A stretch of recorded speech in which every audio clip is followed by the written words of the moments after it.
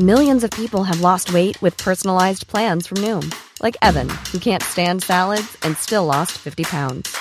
Salads generally for most people are the easy button, right? For me, that wasn't an option. I never really was a salad guy. That's just not who I am. But Noom worked for me. Get your personalized plan today at Noom.com. Real Noom user compensated to provide their story. In 4 weeks, the typical Noom user can expect to lose 1 to 2 pounds per week. Individual results may vary. Hi, I'm Daniel, founder of Pretty Litter. Did you know cats tend to hide symptoms of sickness and pain? I learned this the hard way after losing my cat, Gingy. So I created Pretty Litter, a health monitoring litter that helps detect early signs of illness by changing colors, saving you money and potentially your cat's life. Pretty Litter is veterinarian developed, and it's the easiest way to keep tabs on your fur baby's health right at home. Go to prettylitter.com and use code ACAST for 20% off your first order and a free cat toy. Terms and conditions apply. See site for details. Want flexibility? Take yoga. Want flexibility with your health insurance? Check out United Healthcare Insurance Plans. Underwritten by Golden Rule Insurance Company, they offer flexible, budget-friendly medical, dental, and vision coverage that may be right for you. More at uh1.com.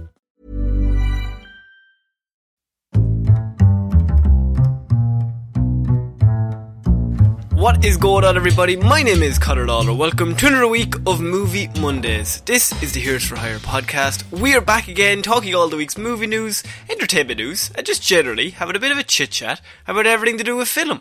As always, I am joined by my partner in crime, Mr. Sean Meehan. Sean, how is it going? I feel much older this week, Conor. Oh my gosh. You've probably noticed by the headline, but this week is going to be a bit of a special episode. That one of our episodes where we just do a full movie review. I will say there's going to be spoilers. There's not a spoiler-free movie review. But look, yeah, we haven't got to do this in a while. Sometimes we try and do like a half non-spoilery review. It's never as fun. And we figure this is a movie that's technically come out twice. So we might as well just do full spoilers straight out of the gate. I think people are going to know that the Justice League guys, they win. What? Did we watch different movies? Because...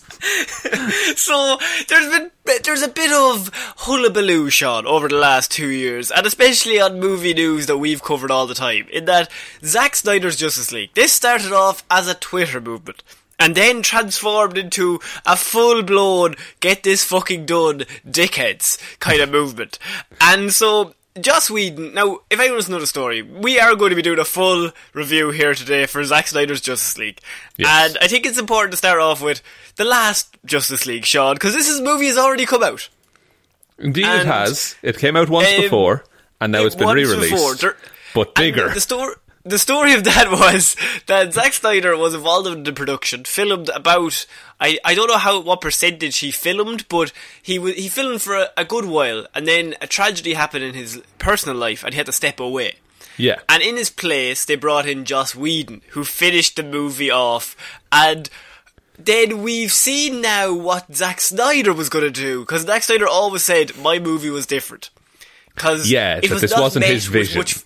It was not met with much fanfare, seen as though Justice League made less money than all the other DC movies, which makes no sense because you do all the other movies to lead to the Justice League movie. All the other movies are basically trailers for the Justice League big team-up movie where you have Batman, Superman, Wonder Woman, Flash, Aquaman, and others. It would be like if Thor: The Dark World made more money than Avengers: Age of Ultron. That is almost exactly what it would be like. And so the movie came out. It wasn't the thing that Zack Snyder had in his mind. He very publicly said that he wanted to do his own cut of this movie. And it was this movement of people trying to get it released. #release the Snyder Cut. And that went on for 2 or 3 years. And then kind of right about the start of The Global Bastard, it was fully announced that no, this movie is coming out. Zack Snyder is going to be working on it, and Warner Brothers are actually pumping a bunch of millions of dollars into it. $70 million worth of reshoots. Or extra shoots, I should say. Not reshoots, because it's just the movie he already shot. But then it said that he did not use one Joss Whedon shot footage in this film. Everything here is his shots. It's either originally what he shot back in 2017 or whenever it was, or it's stuff that it's pickups that he got because it's shots that he needed to flesh out the story, but they're all his, is the idea of it. Now, we are in an interesting spot here, Sean, because normally over in the Lazarus Pit, over on our Patreon, where we do movie reviews and that kind of stuff, we go scene by scene. Yes. And we break down the movie and we work out where some scenes are better than others, and maybe this scene, very small, but kind of might have knock-on effects later on in the film. This movie is 4 hours long, Sean, so I do have notes, and we are going to go through the film. But forgive us if we do not cover every scene in great detail, because once again, it's 4 hours long. There is 4 hours of content here. I watched the whole 4 hour thing in one block. Madness. Absolute madness. My girlfriend has to watch it with me, and she had not seen the original Justice League. To be fair, that's kind of better. It's kind of an interesting study, and we'll get into that a little bit. Okay. But I just want to... You watched it in segments, isn't that it? I watched 2 hours and 2 hours. So I watched 2 hours and I went, that's enough for today. I have other things to do. Yes, and so where would you like to start in the Snyder Cut review, Connor? I mean, I think the only place we can start is the beginning, Sean, and that is, it does start at a. What did you think of the aspect ratio? By the way, this has been a major thing. Yeah, so people that don't know, this movie is in like 4:3 IMAX ratio. Yeah, I really don't like it. I don't think it adds to the film. I actually think it detracts from it. I think I'm not smart enough to really have an opinion. I was just like, okay, fine. And for the first 10 minutes, I was like, that's weird. And then your brain just gets used to it. It does, but there were bits in the film where I'm like, this would look really good in widescreen. Okay. And also, I don't mean to brag, Connor, I'm doing all right. I have a decent sized telly. All right? I'm going around watching it on my iPad. You have it on an iPod Nano, is what you were watching it on. Is that not what you were meant to watch it on? No, you're thinking of Avatar, Connor. Oh, yeah, sorry. Go on. I was just going to say, like, if you want a cinematic experience at home, why not fit it to the screen that everyone has in their house? No one has a 4:3 screen, realistically. Bold strategy, anymore. Cotton. It's a bold strategy. Maybe mass appeal might be good, is all I'm saying. But Sean, we're going to start off with where the movie starts. Is it kind of goes a bit of a highlight reel, a bit of a slideshow of what previously happened involving these characters. What happened last time, as you will, right? Yeah, set to the tone of Superman screaming a whole bunch. Well, I mean, to be fair, he does die, so he got a whinge about it for a little bit. So we see Superman's death again, which of course happened in Batman vs Superman, and this is basically to tell us that because Superman's dead, the mother boxes, which is what this plot is going to be based on, as with all superhero movies, we're not going to shit on Zack Snyder for doing this. The whole plot of Avengers is you have to get the thing to get the other thing, and to stop the thing from happening. To stop the thing from happening. It's every single superhero movie. This is just the thingamajig that they need to get, and there's 3 of them, which helps because it's a 3-act structure. So that's how you structure the film. But this is a 3-act structure in 6 parts over 4 hours. Let's just point that shit out. 2-act structure. So the mother boxes wake up because the idea is that they don't want to. They're on Earth. And they don't activate because Superman is there, and Darkseid's like, I'm willing to take Earth, but I'm not willing to fuck with Superman. Let's leave it. Yeah, so like Superman's been active for, if you want to say his whole life, there's been 33 years of a Superman being on the planet. I would have went when he was like 3 though. You could have. Yeah. Darkseid would have fucked up 3-year-old Superman. Darkseid's like hundreds of thousands of years old or something. He can beat a 3-year-old. Why didn't you come back to Earth 40 years ago? There was nobody here. There was no one there to help at all. Batman wasn't even active at that time. You had Wonder Woman. Okay, that's pretty. Like, she's really strong. But if you could take her when she's in a team in this one, you could definitely take her 40 years ago when she was retired. Yeah, so this whole idea that like they had to wait for Superman's death, and look, it's interesting that like Superman was like this one being that Darkseid kind of somewhat feared. And that's why he held off for so long. That's an interesting conceit. It doesn't make a lot of sense if you dig down into it, but again, this is a comic book movie. Who cares? Who cares? It should be your motto going into this. So then Steppenwolf is there. He turns up because the mother boxes are awake. So he's sent to Earth to basically round them up. And once he has them all, he's going to regain favour with his nephew, Darkseid. Because, and what I will say here is Steppenwolf, his look is a million times better than so the much original. better. Yeah. I think a lot of this review will be us making comparisons, and I think you can't do this review without making comparisons, so forgive us if we're just like, that's better than the last one. Yeah, I think that is unavoidable though, and I think honestly, if I was Zack Snyder, I would want people to be saying that's better than the last time. Yeah, actually, to be honest with you, yeah. So Steppenwolf looks a million times better, and because he looks better and he's not just a big CGI blur on PS2, I feel more... not connected. Connected is the weird way to say that. But, like, you feel like, oh, that's the bad guy. Okay. He's more intimidating because he's real. In a weird way. He is. Steppenwolf, I'm really conflicted about in this version of the movie because, like you say, he is more interesting at the start because he's doing a job in that he's finding the mother boxes, but he also has his own reasons for doing so, that he wants to be, like, back into the fold of the Darkseid family. Because he led a coup against Darkseid, and he's still paying for that.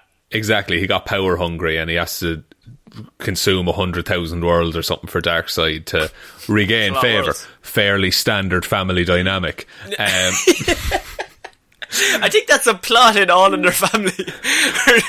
But I feel like the first half of this 4-hour movie, Steppenwolf is a more interesting villain, and then I feel towards the end it does drop off considerably. Yeah, I can see that. I think at the start I was much more in on what he was planning. I'm like, it makes sense. He's been sent here. He doesn't even kind of want to be here, but he's like, it'll put me in good favour. I'm gonna fucking just round up these boxes, and then I'll be sent back to the fold, and I'll be A-okay. We'll be all golden, and we'll be all good. And like the spikes are a little bit ridiculous. I like the way that they kind of... I would have liked, I think, if they were more like armour, but it's cool that it's like his muscles, you can see them through the spikes, and they like flex and move the whole time. And there's this weird purple shimmer to the whole thing, which looks very alien, which I think works. Okay, that's all positive so far. All positive so far, lads. Well, then we start off with Batman. He's setting off. We see him coming over the mountains as the credit roll, and he's going to find Aquaman. Yes. And I actually think, once again, Sean, I think this is way better having this scene here than in the original when it's further on down the line, and the first time we see Batman is fighting the parademon, and he's just like letting the teeth go. He's like, you scallywag. Ah, you little rogue, yeah. No, and this scene, actually, this is where the aspect ratio would come into it, is because in IMAX, I'm sure that scene would look class, because the whole screen would be white, and there would be this one little spot that is Bruce Wayne walking across on his own. But in 4:3, it's a big square of white with a little Bruce Wayne in it, and two massive black curtains on the side of it. Yeah, but the curtains are just like open slightly so we can see. Like we're just peeking in. Peeking through. What's going on over there, Bruce? What are you up to? And so he's setting off to basically get Aquaman. And we see him, he turns up, and one of the guys is like looking at a Bruce Wayne card. He's like, Bruce Wayne, who is this guy? And they're all speaking a different language, which I don't know what the language is. But yeah, Arthur it's vaguely like Icelandic, Nordic, Russian, all kind of blended together, I think. And Arthur Curry is there, and Jason Momoa, and he's looking fantastic, as Jason Momoa tends to do. And Ben Affleck looks really good in this scene, very Batman as well. Yeah, because a lot of that scene in the original cut of Justice League, there are some reshoots in that. And you can see like his hair changes between shots and everything, but because it's consistent all the way through, he looks like a good Bruce Wayne in this. And you know what? He doesn't say, I hear you can talk to fish. And that is amazingly better than when you take that out. That is a Joss Whedon add-on, because this movie is a lot more serious, but also I kind of like how serious it takes itself in a way, whereas Joss Whedon tried to do half and half. I think I would much prefer this one is just like, right, this is just the way it is. And everyone's taking this seriously, rather than trying to do quips sometimes. Yeah. This is something we say, like, we said it about Star Wars and everything like that as well. If you have a cohesive vision at the start going in, and the movie makes sense in its own universe, that instantly makes it better than something that's trying to be every genre of movie. Yeah, and in this scene alone, this is the first scene where I was like, you kind of get across Batman's desperation, but he's also cool because he's desperate in this scenario. So, like, he's like, we kind of need you. Like, we really badly need you. Something bad's going to happen, and you are ultimately, like, so powerful. But he's cool in the fact that everything they say back to him, he has an answer. Because Batman would. Bruce Wayne just always knows what they're going to say back. And then even say he knows the language that they're speaking. It's a very Daenerys move, but they're talking non-stop. And he just then eventually starts speaking in that language like, I know how to speak this. Because of course he does. He's Batman. Yeah, he wouldn't go to that place and rely on someone else to translate. He would have a gadget that does it for him, or he would learn the language himself. And he knows Arthur Curry and what he looks like. He knows Aquaman. He probably knows everything about Aquaman's life going into the pub. That's the thing. And Aquaman in this scene is a lot meaner. Like he is like, he just wants to be left alone. He's helping these people just out of decency. He like brings them food when the waters freeze over and everything like that. So Batman knows, like, look, he's a good dude. He has a code somewhere. I just need to get him on side and convince him that it's worth fighting with me. They do still have the bit though where Aquaman announces to the entire town that Bruce Wayne is Batman. Yeah, that's still really dumb. That is still really dumb, regardless of what cut it is. Up until, like, that whole bar scene, I think is much more improved because you know where both characters are coming from.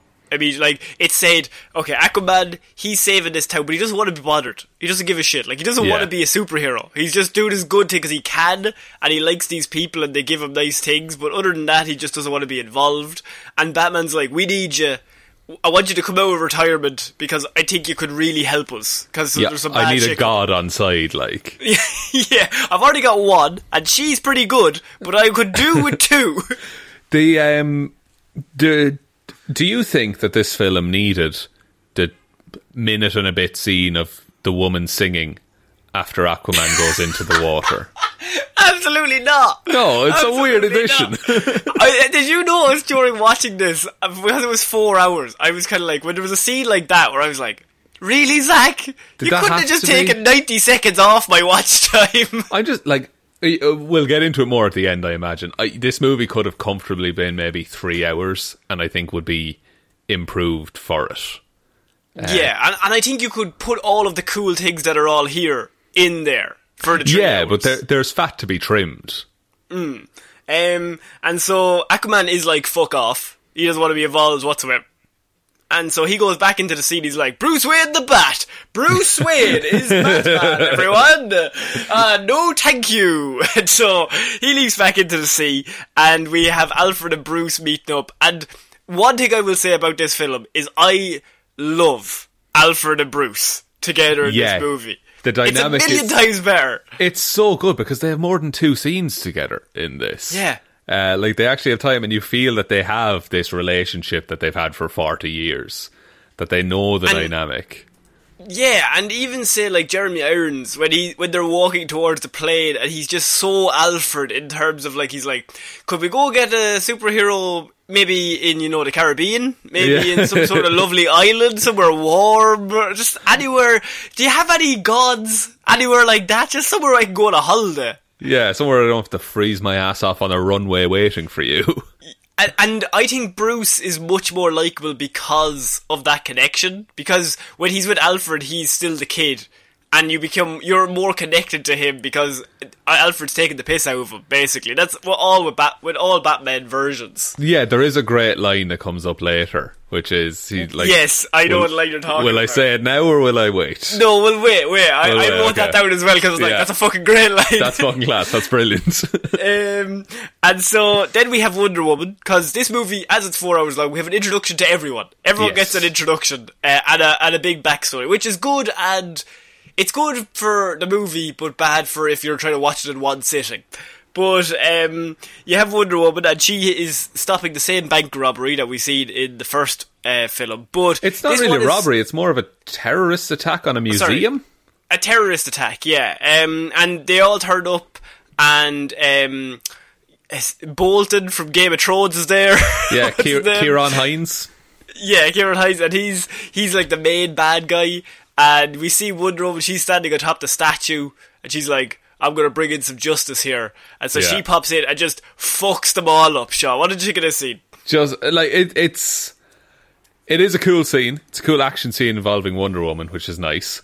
It establishes her powers, which she uses consistently similar, powers, the banging the bracers together and everything like that. Uses those throughout the rest of the film, which is cool. And that you get all of that in her introduction. And the lasso of truth. The lasso of truth as well. But as far as why it's happening, I'm not sure. Like, and look, this probably goes beyond this movie, but what is the goal of that terrorist organisation? Just to be terrorists. I mean, do you need a goal? I think that their whole thing that they said, like their manifesto, is they want to send humanity back to the Dark Ages. By blowing up one museum. By blowing up one museum, exactly. And also, none of the police who are outside know what their manifesto is. No. So they were just going to blow up a museum and themselves in it, and that be it. And no one would know why. It's very Hans Gruber. At least Hans had a plan. You've got to get it out. Hans was a man with a plan. Hans was a man with a plan. You need to just let people know what the story is before you blow yourself up. I think that's a good point, Sean. It struck me that I don't know why these men were doing these terrible things. On an A4 page, I just swing it out the window. Just wave paper it airplane, out there. just straight into the captain's face. Straight into the police. They'll know what's the story. But they'll figure it out. But Wonder Woman is a badass in that scene. She blocks all the bullets from all of the people. I have an issue. Go ahead. She kills those men. Yeah. Like, full on, like, she's kicking them superpowered into walls. They're just humans. Yeah. They're a bag of bones. And all the bones are broken. And my favourite bit is when she blows the dude up. And, she puts the two bands together, blows him up, and we always see his hat floating down to the police. And then she turns around to the kids. She's like, "You can be whatever you want to be, kids. We're all good." Yeah, that's a cheesy line. And I was kind of like, he's dead. At least if there was a scene where she had him in handcuffs and he was walking out, and she was like, "You guys can be whatever you want him to be," or she just knocks him out, and he's acting all cocky, and she just knocks him out with one swift flick, and he's just knocked out, and then he's just on the ground. And then she can turn around and go, "Hey, all the kids, you can all be whatever you want to be. Be a hero like me." Because all they've seen is this woman turn up and just butcher these men to death. Yeah. Just kill them all. She's a hero. Also, I don't know why, I fully thought that one kid was going to get shot. And because, and this is a problem I have with the entire movie, aside from the big baddie, there is very little, if any, conflict at all between any of the heroes in what they're doing. So if an innocent got hurt while Wonder Woman was trying to defend them, that's Wonder Woman being like, maybe things would be better if I hadn't been involved. And there's an opportunity for growth and stuff like that. There is, but also I would say keep those stories to your individual movies. Would be my retort to that. I think if you're a team up, you're spending, it's 4 hours long, but if it was 3 hours, you'd be spending enough time getting them together that you would only want infighting between themselves. My argument against that will be the Avengers from 2012. Yeah, okay, fair enough. There's that famous scene of they all pick a fight with each other because they don't work well as a team straight away. Yeah. No, I can see that, yeah. Maybe not killing a small child. No. Yeah, maybe on a lower level, Kill an adult, that's fine. Just kill someone! I just want someone to die! I just want some blood. And I want not a hat floating down to the street. I don't want that. I want to see his bones crushed. I want to see his widow. She's at the funeral. He only made one mistake. I don't even know his manifesto myself. He never wrote it down. He said he'd figure it out on the day. I don't know. So Wonder Woman, she throws the bomb into the air as well. I like that she flies up and throws it, so she watches it explode. That's quite heroic.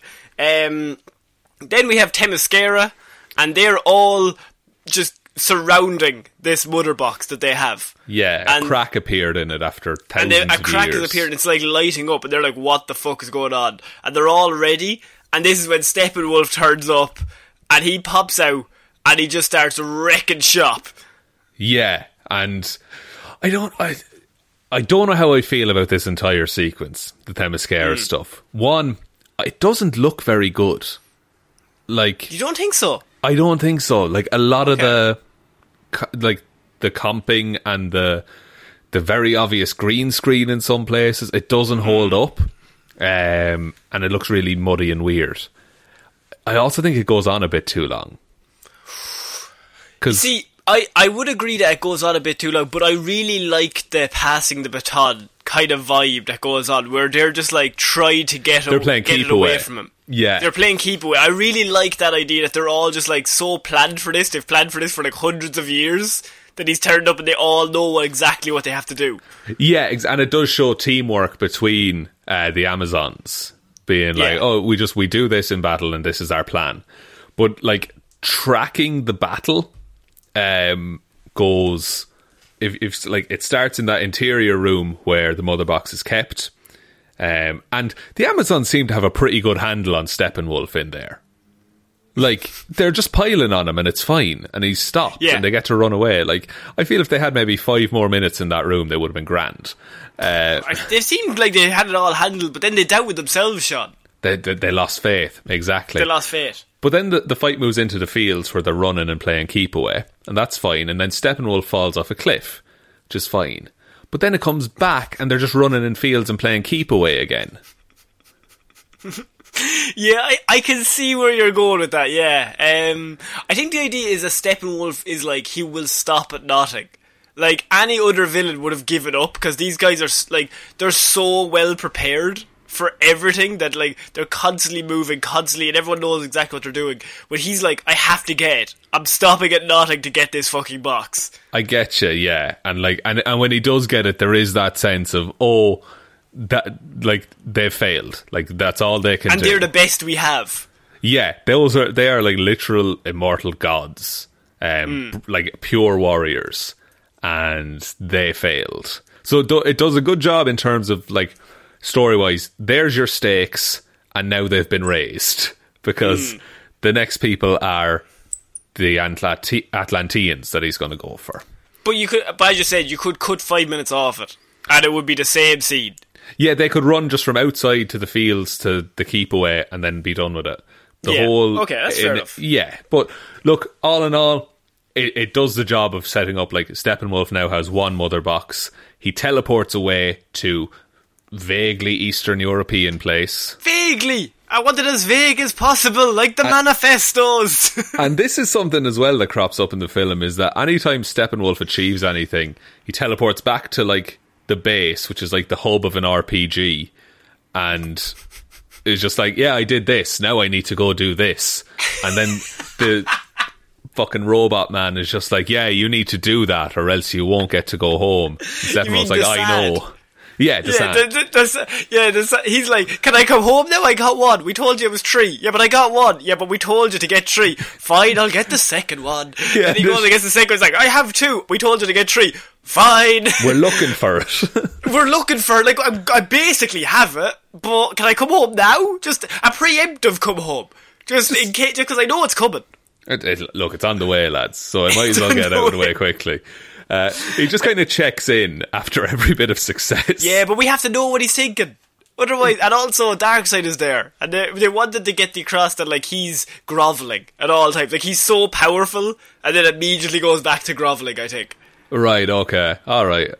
I won't say I like it, but I'll allow it. Okay, fair enough. And so then we have the intro with Cyborg, and his dad comes in. Yes. And this is just a short intro of like we see Cyborg for the first time. Just a quick question, Sean. The CGI on Cyborg. What are your thoughts? Don't like it. I don't like. Don't like it. Okay. No. Look, it can be It's better than it was. Better than it was. It is better than it was. But it was terrible. It was pure awful. I don't like that like faceted, jaggedy cyborg design. What I will say, in this version, it does look more like it's actually in the room. Like it's not just this weird, crumpled tinfoil shiny mess. It has like texture and a bit of grunge and grime to it. But I don't like the cyborg design. And what was pointed out to me while we were watching it was, how long has Cyborg had that body? Because I think it's a couple of years, right? Years? I got the impression it was months. Right, okay, maybe I'm wrong then. Because I thought on the grave that they go to later, it said 2015 he quote unquote died. And I think this movie's set in 2017. Yeah, maybe. I thought, I always got the impression that like he was months old in that body, and he was like hiding for those months because he still doesn't understand his powers in this film. That's so I true would wager the fact that like he would have practiced at least once flying in those 2 years. Yeah, okay. Maybe the way it is like he was on life support for a year and 6 months or something like that. And just something. I don't know. Anyway, he's really pissed off for a man who's been back for a few months. He's so angry. He's just brooding in the dark waiting for his dad to come home. But we find out later why that is, though. Because this movie does a better job of telling us... Like, Cyborg is like the centre of this film. Yeah, the Cyborg stuff is way better in this. Like, a million times better. Because he actually gets character. He gets so much development. And for someone who was just essentially on the poster and in the final fight in the last version. And you can understand why Ray Fisher then came out and was like, Joss Whedon is a fucking dickhead and did me really dirty in that film. Because every bit of backstory he has gets taken away in the original. Yes, it's like... and it's brutal, the stuff that's cut. Like, because it's stuff that is pretty key to his character and lets us know even more the about end scene. Even the end scene is fucking destroyed. Like, yeah, it doesn't make any sense. But we have Cyborg going on; he's mad, and then we see Diana. She goes into the mural or the hieroglyphics kind of place with all Darkseid because she gets the arrow. The Amazonians send her the arrow, and it's just like, we're fucked. He has the box.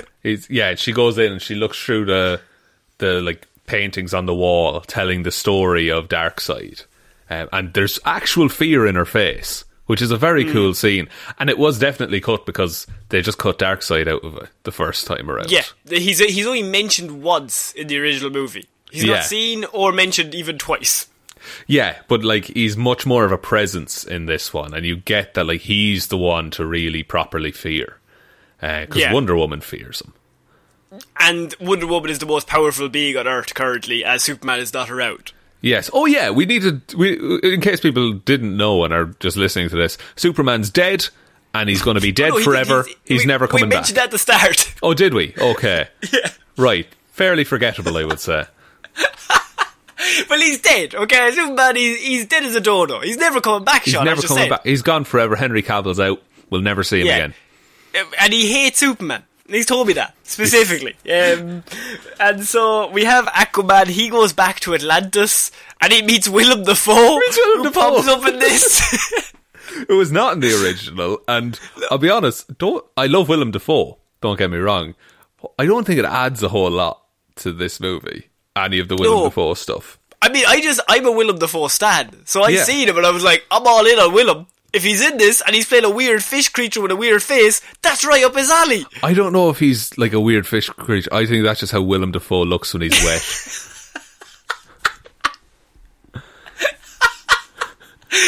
No offence, Willem, we love you. None at all. I look like a weird fish man if I'm wet too, I'm sure, but I've never been damp in my life. Look at this backtracking. Slagging the patron saint of this podcast, Willem Dafoe. Jared Leto is the patron saint of this podcast. Oh, sorry, you're right. He's also in this film. He is also in this film. We'll get to that. And look, depending on how the cult goes, I might retract that statement. But we get, in the Atlantis stuff, we get the return of they just have conversations in big air bubbles underwater. Which in the Aquaman movie they don't, which still makes no sense. Yeah, it's weird that they went that way for it. And I get Aquaman was produced after Justice League, so maybe that was the change they decided to make, and you can't really go back on it when everything's filmed for Justice League already. I suppose, but even just one conversation with James Wan, and he could have, let you in on what he was thinking of doing. Here's what I'm planning on doing. Yeah. Guys, I have this movie coming out next year. It's got a character in your movie, and this is how we're going to structure every scene. Just every scene. Because the script has lots of writing in it, and it has lots of dialogue. So every scene we're going to do this. And as Snyder's like, or Joss Whedon's like, nah, mate. Bubbles. Big old bubs. What the fuck do you know about Aquaman? I'm directing the movie. Yeah, okay. Alright. We're all directing a movie, James. Fuck's sake. So, yeah, as I said, Steppenwolf goes back to grovelling. And then we have Wonder Woman and Batman back at the... It's not the Batcave, it's like a big hangar thing. Yeah. And she breaks in. And they just have a discussion, and they discuss like going around getting all the other gods, and he's like, Aquaman's, is he in or out? And he's more or less. Is it more or more or less? More or less. And so that's kind of a fun scene. You have a weird scene where they both touch the mouse at the same time. That's kind of silly because it's never mentioned again. Never even hinted at. No, and there's never any, like, because the whole thing is like, it's a romantic subtext and all this, but it's never, as you say, addressed again. It's never brought up that they might like each other or anything like that. No. Yeah, so, look, maybe they both like the mouse at the same time. But she exposits about the last great battle that Earth had, that Darkseid came, and he nearly fucked it all up, and all of Earth's heroes all joined together to fight him off. And just told him to fuck off. So you had Zeus, you had all the Amazonians, you had all the Atlanteans, you had Ares, and more importantly, you had a Green Lantern there as well, who pops up in the middle of the battle. But it's a really cool scene that you get to see how cool Darkseid is, because he's there, and like the Green Lantern is like fighting him, and he just chops off his hand, and then the ring comes up and he just chops off his finger and everything. Like, it's a really cool scene of showing, like, fuck, Darkseid is not to be messed with. Yeah, the whole sequence is really impressive. I'd almost want a movie about, like, that time period, because that's quite interesting. But this is where we get a bit more about what the mother boxes actually do. That if you get three of them together, they merge into a unity or a singularity or something. Death thing. I don't know. Well, but basically, if they merge three together, boxes, they can't come together because something bad's going to happen. Exactly, and there's one red and one blue and one yellow. And we need Wonder Woman, who luckily is hundreds of years and thousands of years old. She'll tell us what the fuck is going on. So now we know, and now Batman knows. Yeah, and so the to culminate it all, Zeus, I believe, chops Darkseid in the neck with a big axe. Yeah, and they all retreat, but they leave the mother boxes on Earth. And so they're separated. One's given to the Amazons, and we know what ends up happening with that. One's given to the Atlanteans, who protect it in a big vault that's constantly guarded underwater. And then the humans get one, and they bury it 4 feet in the middle of a forest. Well, the lads, they dug for about half an hour, and they said, that's probably enough. Sure, fuck it, I wouldn't dig that again. And then off they went.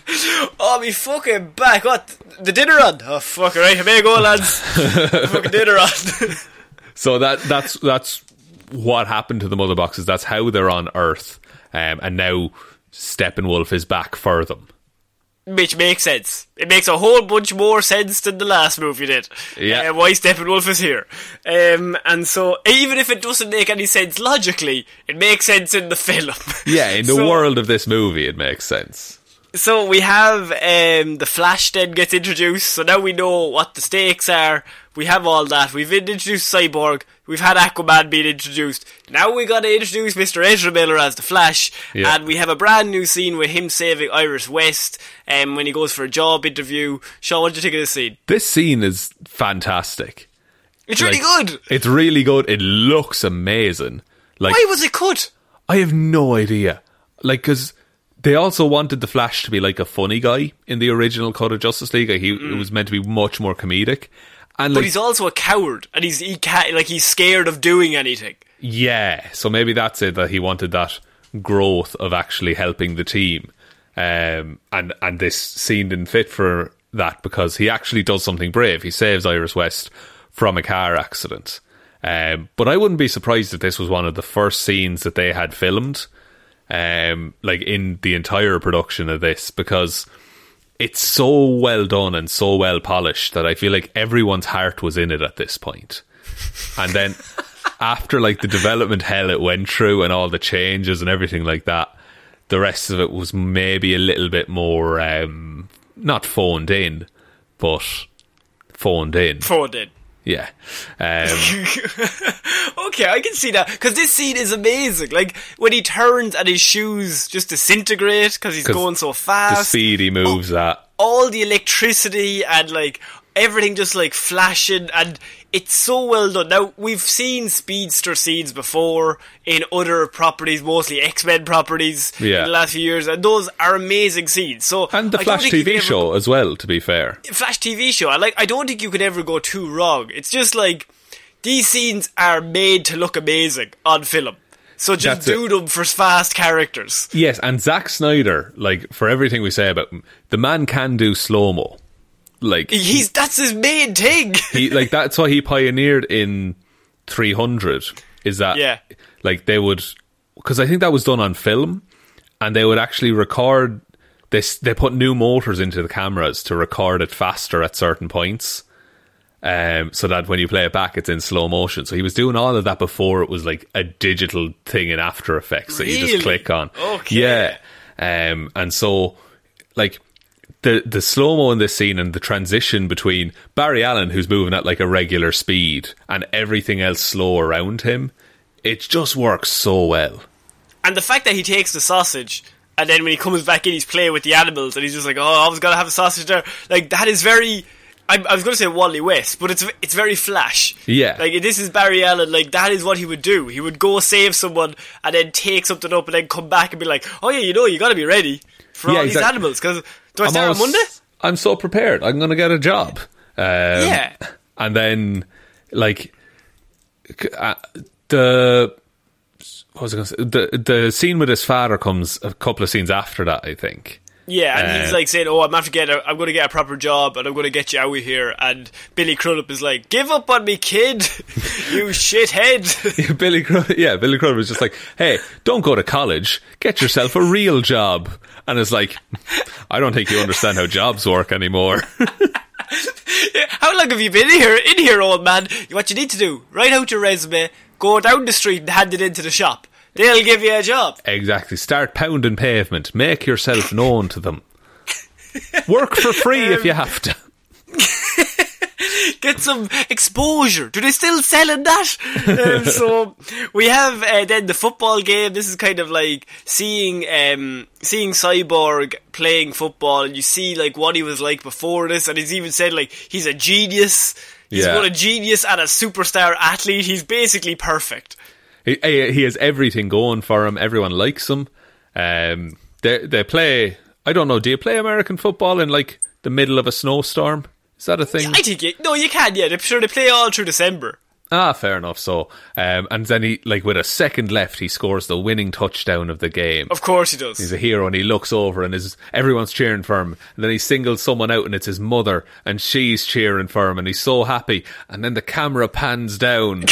Yes! And it's an empty seat. I love an empty seat in a movie. I love it. I did something great. Oh, the person I love isn't here. Oh, no. Dude, you're like 18 at this point. Just get over it. Also, she says he never comes to any of his games, and she doesn't care. Yeah. And so, I think at this stage he would have just been like, yeah, I hate my dad. But he's really sad. But also, this is actually another great piece of work because of what happens later on. That we see him, like, his dad doesn't support him, he's too involved in his work. And the great thing about Cyborg is that he constantly lives with, like, is my dad now interested in me because I'm an experiment? Or because I'm his son? Which one is it, yeah. Exactly. And there is that recording that he gives him earlier, where the first half he's talking as a scientist, and then the recording goes, and now I want to talk to you as your father, and Cyborg just crushes it. Exactly. I and then don't we see care. him leave, and then he's outside, and like he's at the ATM, and there's he was like hacking into all the cameras, and then he sees one of the waitresses, and she's just like ran off her feet. And so she goes to the ATM and she just opens it up and it goes, "You've won $100,000." Yeah. Just randomly, because he could just hack into shit. Yeah, the Cyborg hacking stuff is quite a cool way of doing it, because it's like, it's him walking around the space and just looking through documents essentially and making piles of money bigger. Like, it's a very visual way of showing, oh, he's messing with the numbers, he's messing with code, he's hacking everything. It's very like, oh, you can set off all the nukes at once if you want. Like, yeah, they show all the nukes, and like he moves them all to the side, and like I think that's a really cool scene to show us, like, this dude is so fucking powerful. He's so powerful, and then it comes down to, I need you to not do that. Like, you can control it. Yeah, you can do so much good with this. And I think that's really cool because you can see his dad be trying to help him.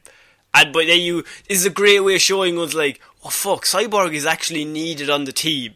Because in the original movie, it's just like, he's a dude, he's half robotic, he can hack into some things, I know he's a hacker, but it's like, he's a hacker and he can literally hack anything in the whole world, is different things. Every team in every Mission Impossible has a hacker. I don't know if every one of them could set off every nuclear bomb at once. Exactly, and it's like, the main reason he was involved the last time is that he had a mother box, whereas they actively are looking for him, like, just because of his abilities, not because, oh, he can hack into the mother boxes. It's, oh, he could, that dude who can do literally anything to do with technology, he could be useful. He could fix your shit, Batman. Yeah, and so then we have Batman and Flash. That scene is very unchanged, where Batman meets up with the Flash, and he's like, "You're Barry Allen, and you have special abilities." Now, Ezra Miller's still not really that likeable in this scene. Not likeable, but he's just kind of like, okay, fine. And except when Batman throws the Batarang, and everything goes into slow motion, he just catches it and just turns around.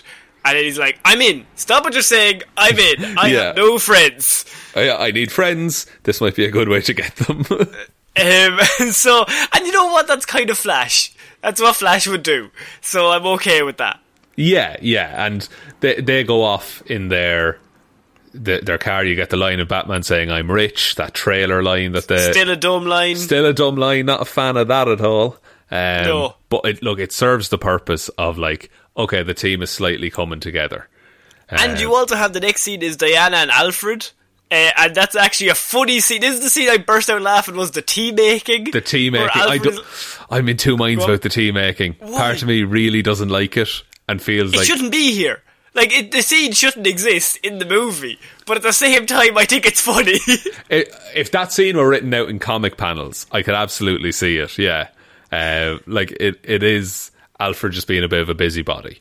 And he's just like, "Oh, I don't want that tea. No, thank you. But you're leaving that tea in way too long. Actually, you've used up too much tea. Actually, you've done that all wrong. But I wouldn't do it. I wouldn't tell you how to make it. I wouldn't be like that." If you put the water in first, you won't scald the tea. That's all I'm saying there.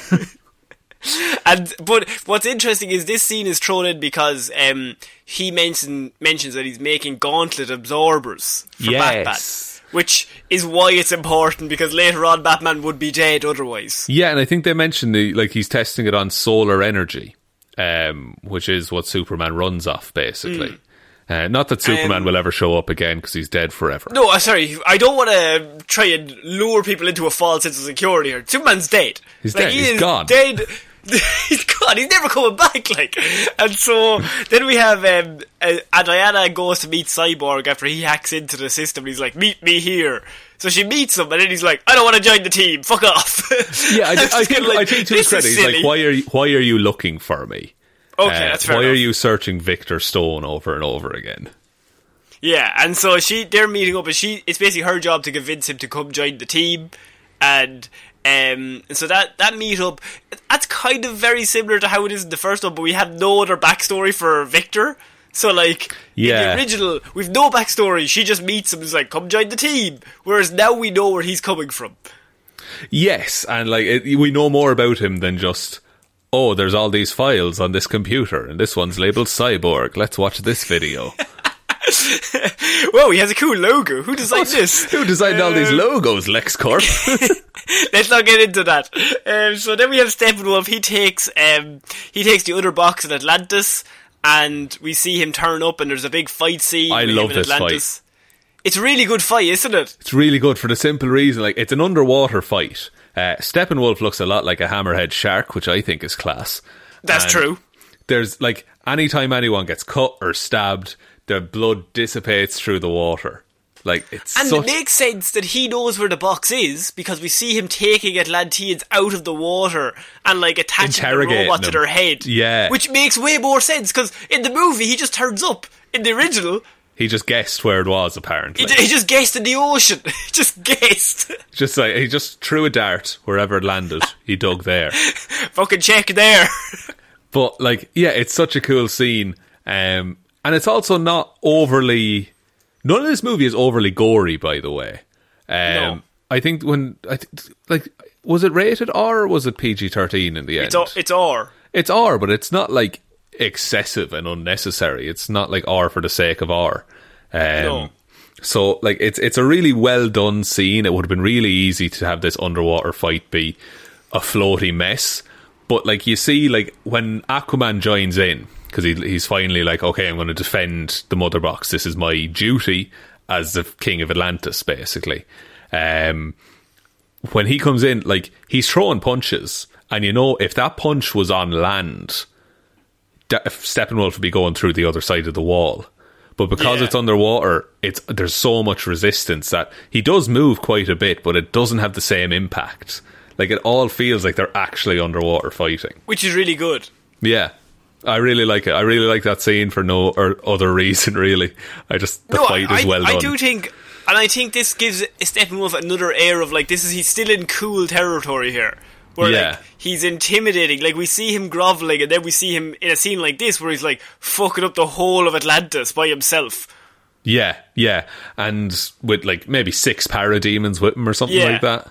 That's about it. He doesn't need anything else, because he knows how cool he is, or how powerful he is. Yes, yeah. And, like, while Steppenwolf is going around doing stuff, the parademons are still looking for the other mother box at this, to the point that earlier on they broke into Star Labs, kidnapped a bunch of people there, and one of the witnesses, the drawing they did of the attacker looks an awful lot like a man in a bat suit, which might play into things later. and those people who got taken hostage, they might come up later on, Sean, in about 5 minutes. Oh my god, it's almost like I just remembered that fact and wanted to say I was explaining it later. Exactly. So the Justice League join together and they go to the harbour, and it's basically like they all join up as a case of, like, we need to save all these people. They've all been taken. He's got 2 boxes. He's got 2 boxes. So, like, the way they meet up as well, it's a similar scene to the last Justice League. They meet Jim Gordon on the roof of the GCPD. Yeah. And that's where Cyborg comes in, because his father's been taken now as well. So now he's emotional connection. Yeah, so he's like, okay, I know those guys are going after the mother box, which they're after my father first, so that's my best chance of getting them back. Yeah, and this is and then you have the funny scene where the Flash is the last one left. And Jim Gordon's like, haha, you're too slow, and the Flash is like, oh, they've all gone, he, and then he runs off or whatever. But so you have they all join together, and well, the 4 of them, I should say. Aquaman isn't there yet, and they all go to this. Would you say a warehouse? Where exactly is this? I'm not quite sure. It's like it's in the bottom harbour. Yeah, it's like a tunnel under the harbour. Must be just like a water treatment plant or something like that. Yeah, and so they all turn up, and all the hostages are in there, and you see them going up the stairs, And then Cyborgs even says like something to Batman, and it's good. It's a good bonding moment, weirdly, like between them. Like they're all walking the stairs, and Cyborg's like, "I didn't think you were real," and Batman's like, "I'm real when I want to be." Yeah. Or when it's useful, sorry. He's like, I'm real when it's useful, which is a very Batman thing to say. And so then they finally find Steppenwolf, and the Flash in this version is not like, I'm so scared, and Batman's like, just save one, and you'll be okay. It's just kind of like Flash immediately gets given the job of get everyone out. You pick them up one by one and get them all out. We're going to fight Steppenwolf. Yeah, he's zipping up and down the stairs. He's checking in on people, being like, are you okay? Do you need hands? And leave the fighting to the seasoned fighters, because the Flash presumably has never been in a fight at this point. No, he saved people, but that's different. Like, he has an active target. Like, Steppenwolf is trying to hit him and is probably fast enough to grab him once or twice. And so it's kind of like, can you take a punch? Probably not, so get all the people out first. Yeah, and so Wonder Woman is absolutely leading the charge in terms of that fight with Steppenwolf. But she's the powerhouse of the team, like. Yeah, exactly. Like, Batman is doing his best. Yeah, he's like punching every parademon like once every 10 minutes. Yeah, and like occasionally he might take one down. Where he really shines is later on in the fight where the big spider comes in. Exactly.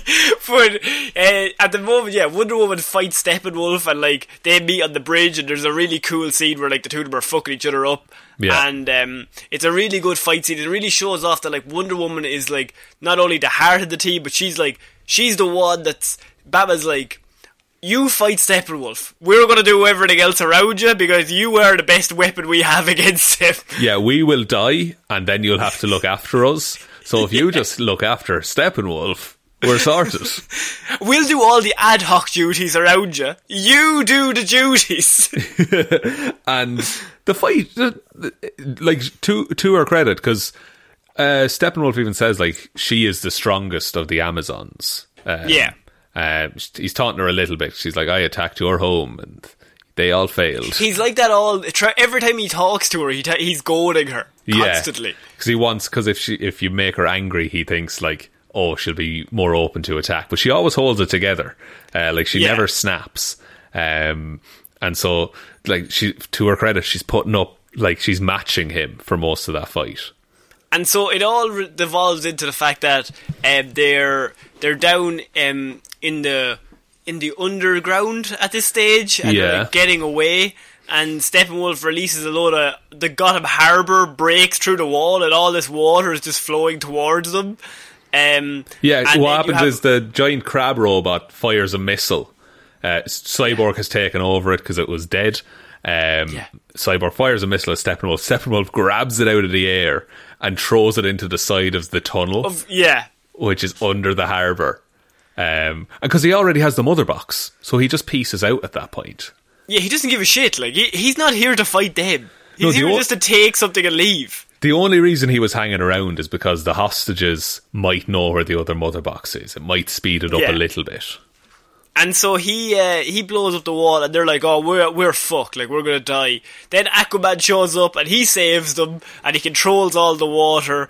And this is and so then you have the bit where they all get into the big bat, that's Spidey bat, and crawls up out the wall, and they crawl away. And the Flash is like, wow, this is so cool. And Batman's like, yeah, get down, kid. This is not very cool at all. Yeah, and like they've lost that particular fight with Steppenwolf. True. Which is their first time as a team like fighting against him. So they realise they're not enough as they are. No, and he still needs the last box though, because we have to go back to him with the Dark Side. Have to go back and check in. Yeah, I've got two. What do I do now? Can I come home now? We need the third one. For fuck! I knew you were going to say that. I knew you were going to say that, but I expected more. I expected more of you. I forgot your name, Mr. Side. Is that what I call you? Mr. Side. Yeah, like and so he's just like, my parademons will find the last box. And we'll be sorted then.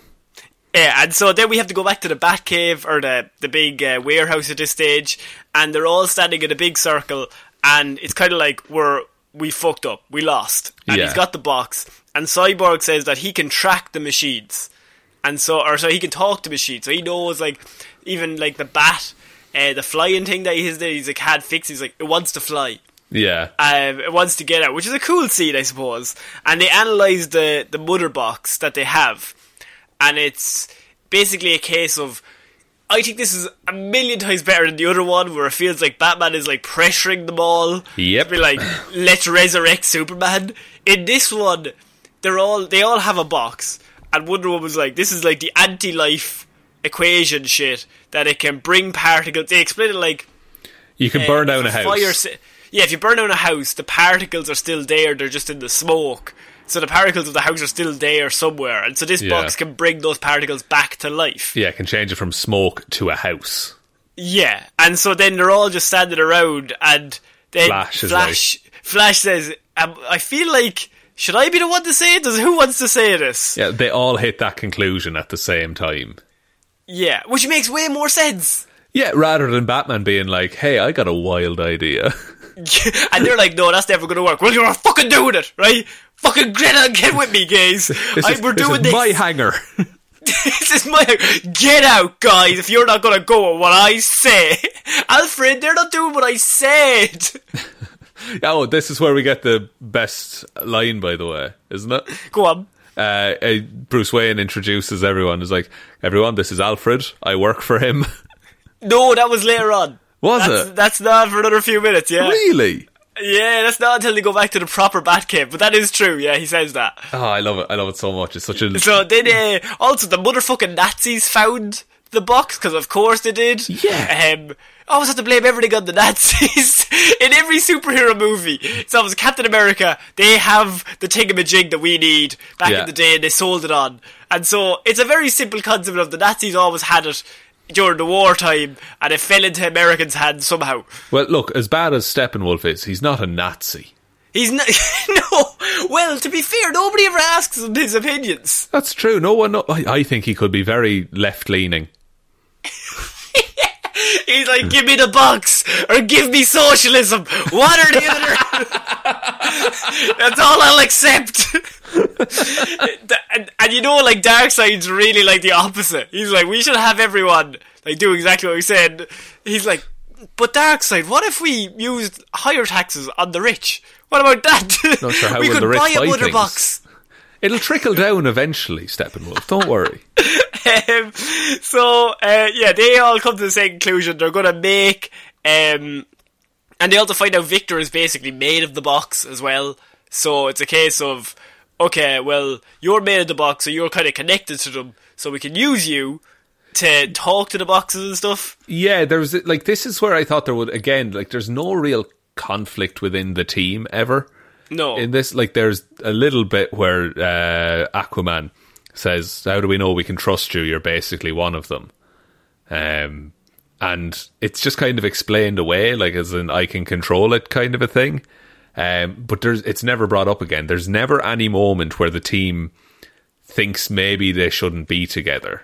Like, there's no black moment for them. Do you know what? I kind of like that. Really? I kind of like the fact that we didn't have to go through some made-up drama that could have been solved on a post-it note between superpowered gods, where they're all just kind of like, this dude's gonna fucking destroy the planet, I've got superpowers, come on, we're all gonna join together and we're gonna see what happens. Right, okay. Yeah. But how do you feel? I can understand what you're saying, like, in terms... Go on. I feel like even there should have been some discussion as Batman, the man who famously wants to work alone despite being surrounded by people who want to work with him.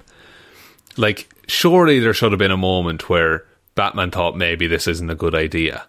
Like, he doesn't change from the start of the film to the end, is my whole thing. Yeah, Batman stays very similar throughout the whole thing. He never wavers. As does everyone, really, except for Cyborg. And Aquaman, I would say, maybe, but Flash is immediately all in. Yeah, Flash just buys it immediately. Wonder Woman, again, just kind of the same. She realises that, like, they need them. Yeah, but, like, Wonder Woman never had that, like, shake of a moment. Like, if it had happened at the start where she failed, maybe, a little bit, if she had failed at the start and then needed to regain that confidence through the movie, that would have been some element of character development. Yeah, in a 4-hour movie to not have character development for 3 of the members of the team is a bit weird. But I mean, we do get development for other characters that we didn't get the first time around. The first time around, we had no character development for anyone.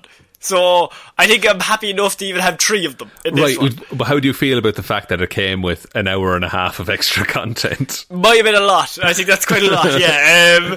We have then a scene with Martha and Lois, Martha Kent and Lois Lane. Martha, quotation marks, because I wrote down, it's a really lovely scene.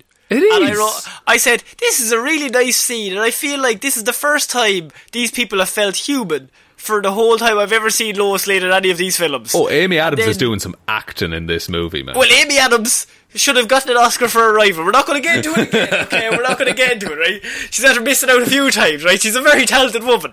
But then we find out that one of them, this most humane of conversations, one of them's a fucking alien. That's the Martian Manhunter. Yeah. And that is Martha Kent, which is the height of irony. It's a ridiculous situation. It's a fun reveal, I guess. But I don't think it should have came here. I think it should have been like way further at the very end when he pops up. Yeah, because now that scene, that lovely touching scene of Martha and I was going to say Amy Adams. Amy Adams. Just feels like set up for the epilogue now. Like, to make that make a bit more sense. Whereas, because like I feel the Martha and Lois Lane scene, I think that existed before, because he only changed into Martian Manhunter when he steps out of the room. Yeah, and I think that scene, I really like that scene, and I think I would have kept that just as Martha is like, Lois, you need to come back to the world that I live in. Like, I think the world needs you. You don't go to the Daily Planet. I was talking to them, and they're talking about grief. And I think it makes us like Superman more as a character when we see his death and the reaction it has. Because Batman never actually talks about like his reaction to Superman's death.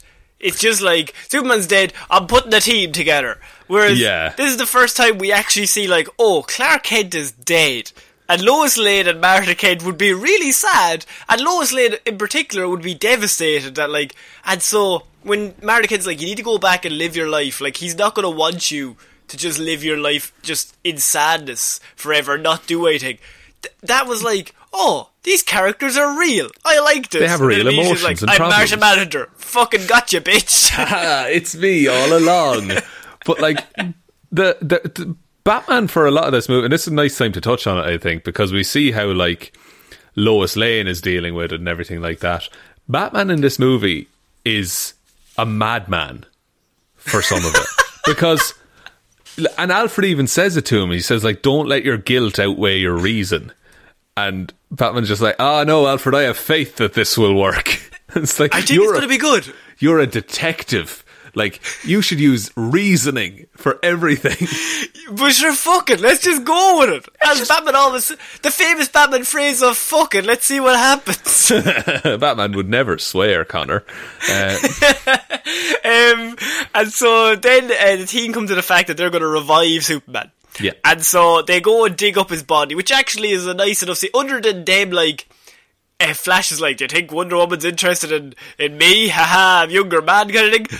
I kind of like, the bit in that scene that I really like is them digging it up, and the Flash is like, I know I could do this in seconds. And Cyborg is kind of like, yeah, but out of respect, we're going to do it very slowly, and we're going to exhume his body the right way. And then when they dig him up, the Flash just says one line that makes me like Ezra Miller as the Flash. He's like, he was my hero. And it's just like, oh, this was a history before he was the Flash. I feel more connected to this character now.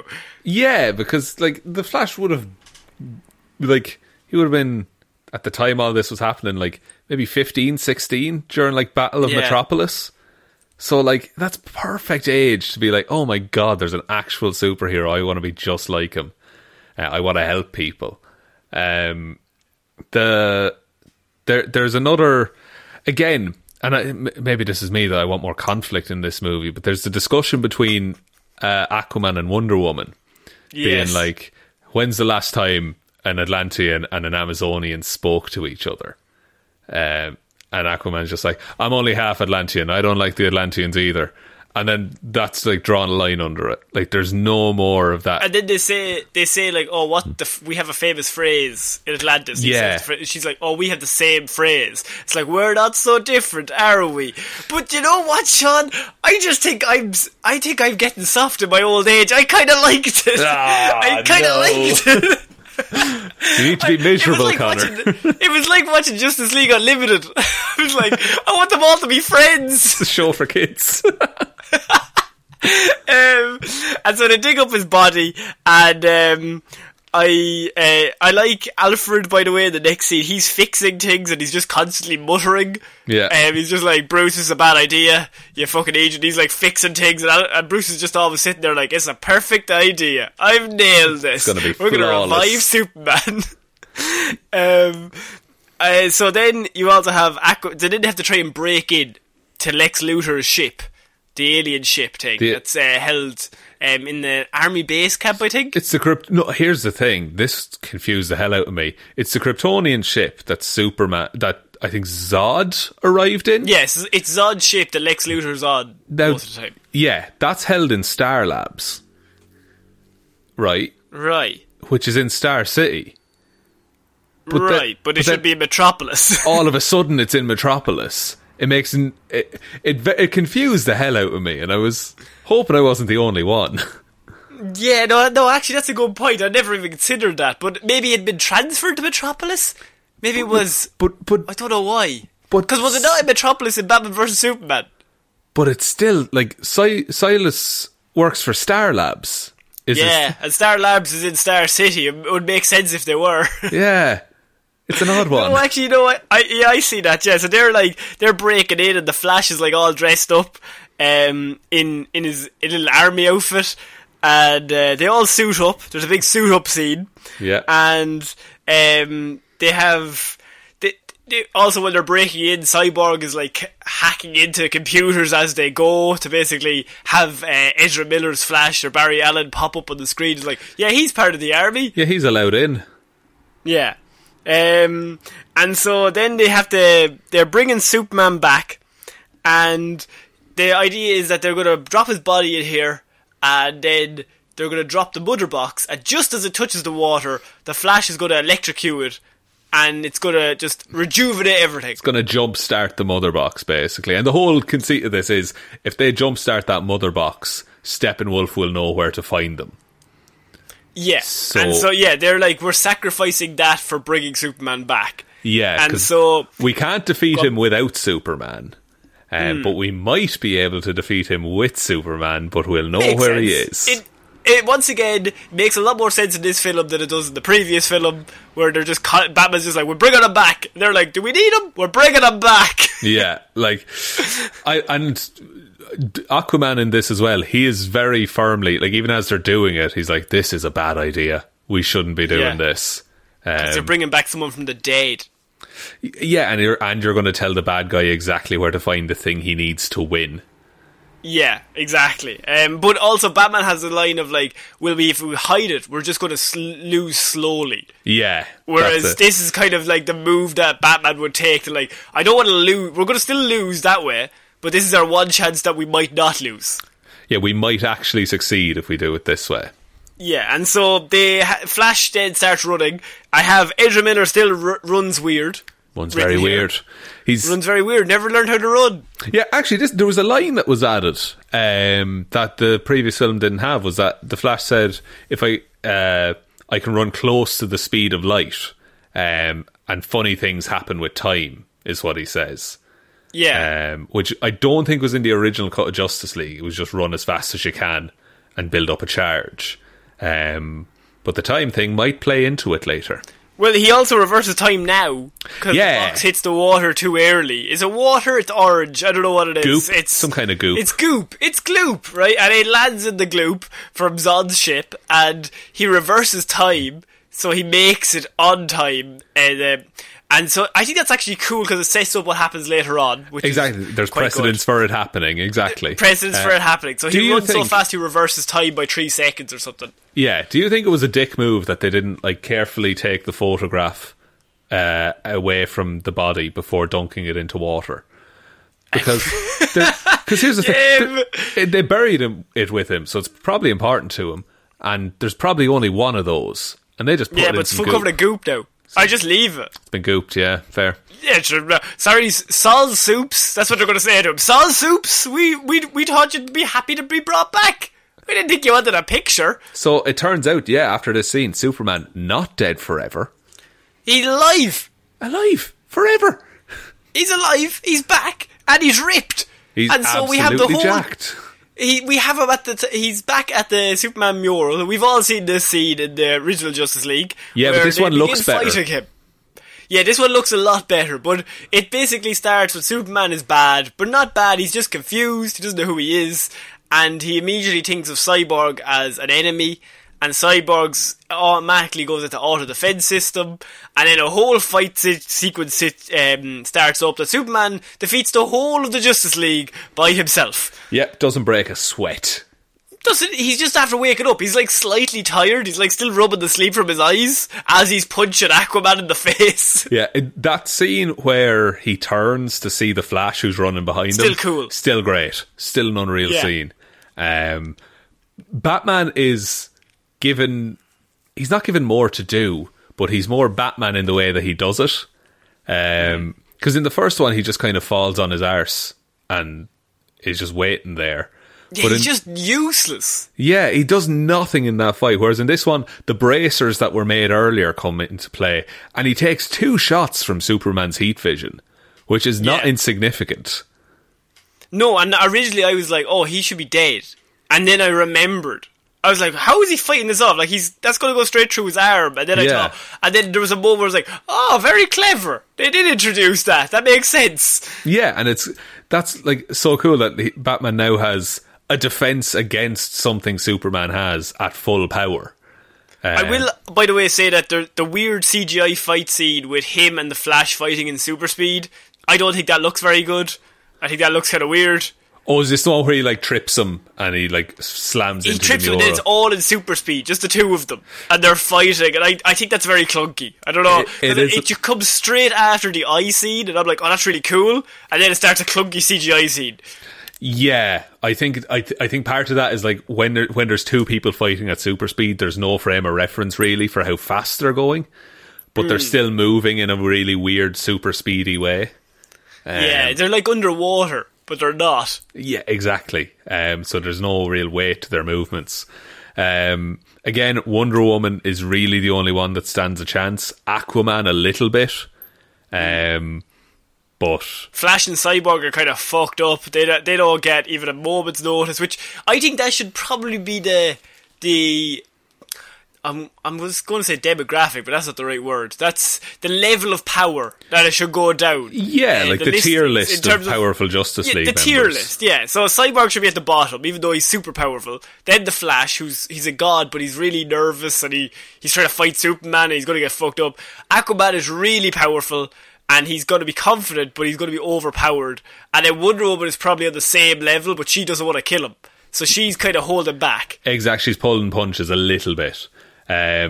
Also, no weird CGI top lip for Superman in this. Great stuff. Great stuff. I'm all in. I somehow forgot what Henry Cavill looked like as Superman because of the mustache. And I was like, Jesus, Henry, handsome man. Fair play. That's a defined upper lip, if I do say so myself. Because you look like you were made of mola or some sort of clay in the last one. I'm all good with back Henry Cavill looking handsome. I'm all into this. I feel safer. I feel hugged by Henry Cavill in this movie. So Superman's going evil. Lois turns up and is like, Superman, what are you doing? Or Clark, what are you doing? And so they get up and they fly away, and she talks him down basically. And so they fly away together.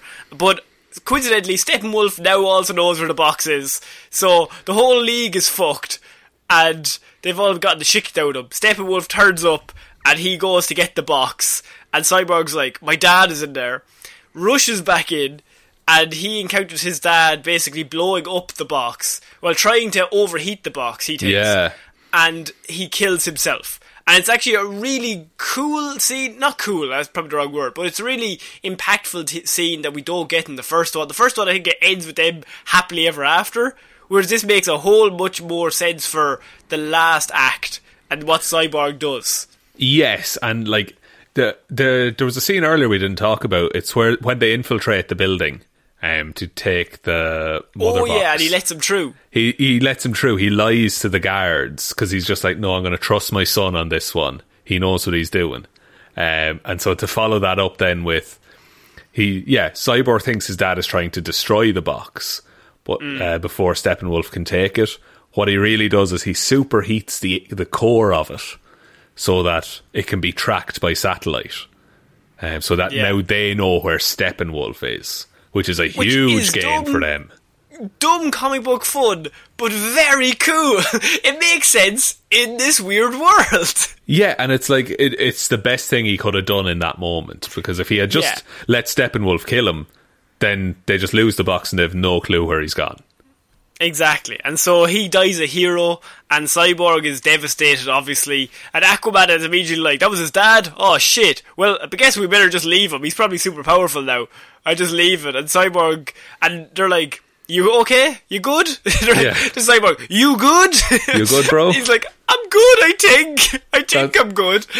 But like, Aquaman even says, like, later on, he's like, look, we're talking, the dude lost his dad a couple of hours ago. Is he alright to be, you know, to pin all our hopes on him in this? But I think that makes sense. Like, yeah, Aquaman absolutely. is not doing that to be mean. He's logically going through this, like, why are we all just going past the fact his dad just died? Yeah. Like, Bruce, I know you've dealt with this in a very different way, but... Like, your job is... You're really bad at this, Bruce, is what I'm saying to you. And I feel like someone should just even ask him, are you good? Would because you like this seems a cup like a lot of tea? Of pressure. So then Lois and Clark are at the farm, and we see Clark slowly start to regain, almost immediately, him being Clark Kent. Yes, but it does take more time than the original film did. Yeah, he doesn't just like pop back like an elastic band. Like, it does take him like maybe an hour or two and Lois Lane constantly talking to him and telling him who he is, where this is back at his home, this is his farm. Yeah. It makes sense that would bring a lot of memories back. Yeah, and I think location did a lot for him there, because it's like, oh, this is where he began. So this is where and he also relearns his to be mother himself. turns up. Yeah, Martha comes back. That's a really lovely scene. I really like that. Yeah, and I was hoping that like Lois would say like, oh, thanks for the chat earlier, and Martha'd be like, what the fuck? No. Yeah. What the fuck are you talking about, Lois Lane? You mad I didn't talk to you at all. I hate you, Lois Lane. Yeah. And so then this is when they go back to the Batcave, and they're like, okay, we now know where it is. We gotta reconvene because this is going to be the last final act that we're setting up to. This is when he says, like, this is Alfred, I work for him. Yeah. And that's a very, very cool and very nice scene, and made me smile, because I was like, of course you do. This is Alfred. Of course, Batman always works for Alfred. And does Aquaman say something like, Alfred, this is badass? Yeah, Alfred, you got some badass stuff here. Yeah.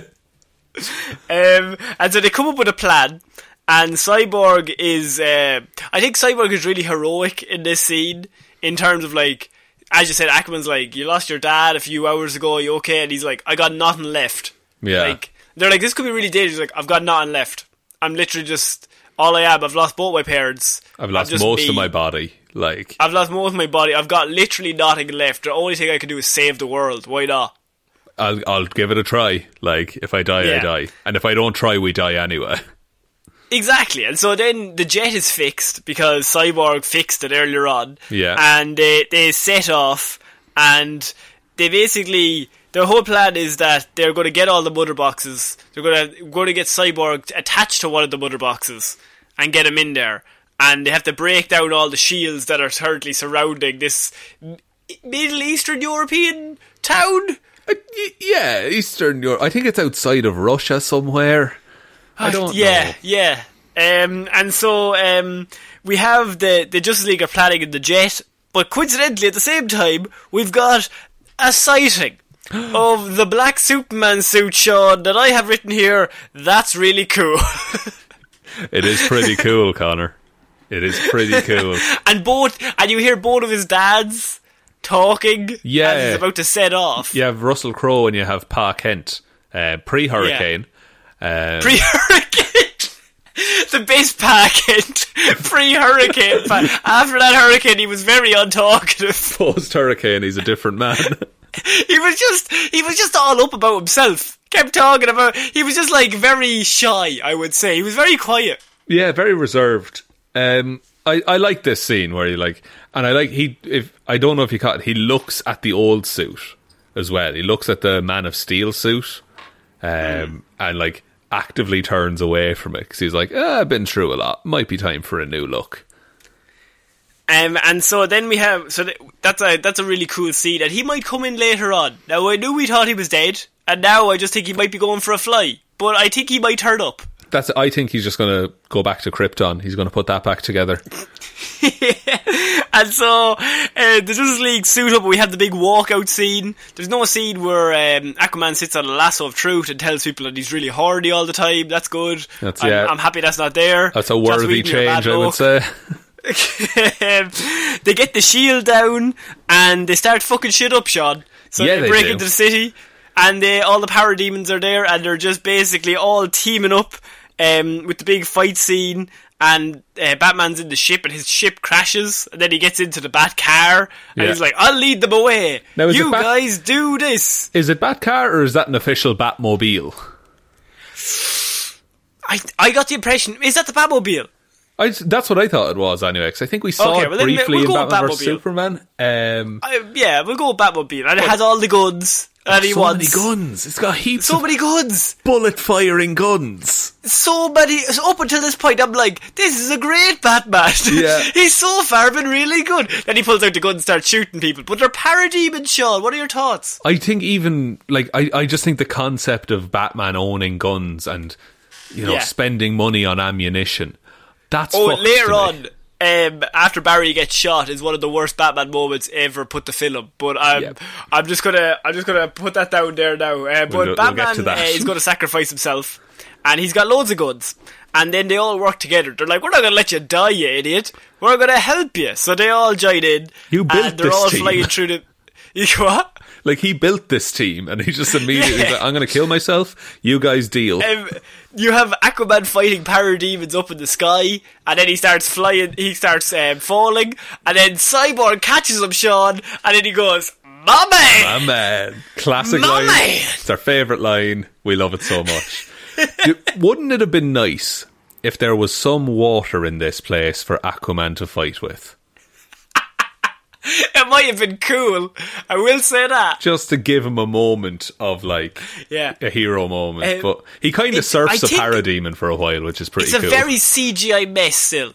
It is. This city isn't real. You never get one impression that the city is real or these buildings don't matter. There's no solidness to anything. No, and they go out of their way earlier on to say there was a nuclear explosion. It's a quarantine zone. No one lives there. So there's no nuclear stuff in the air because he sucked all the nuclear air up. Very convenient. We're all safe to go in.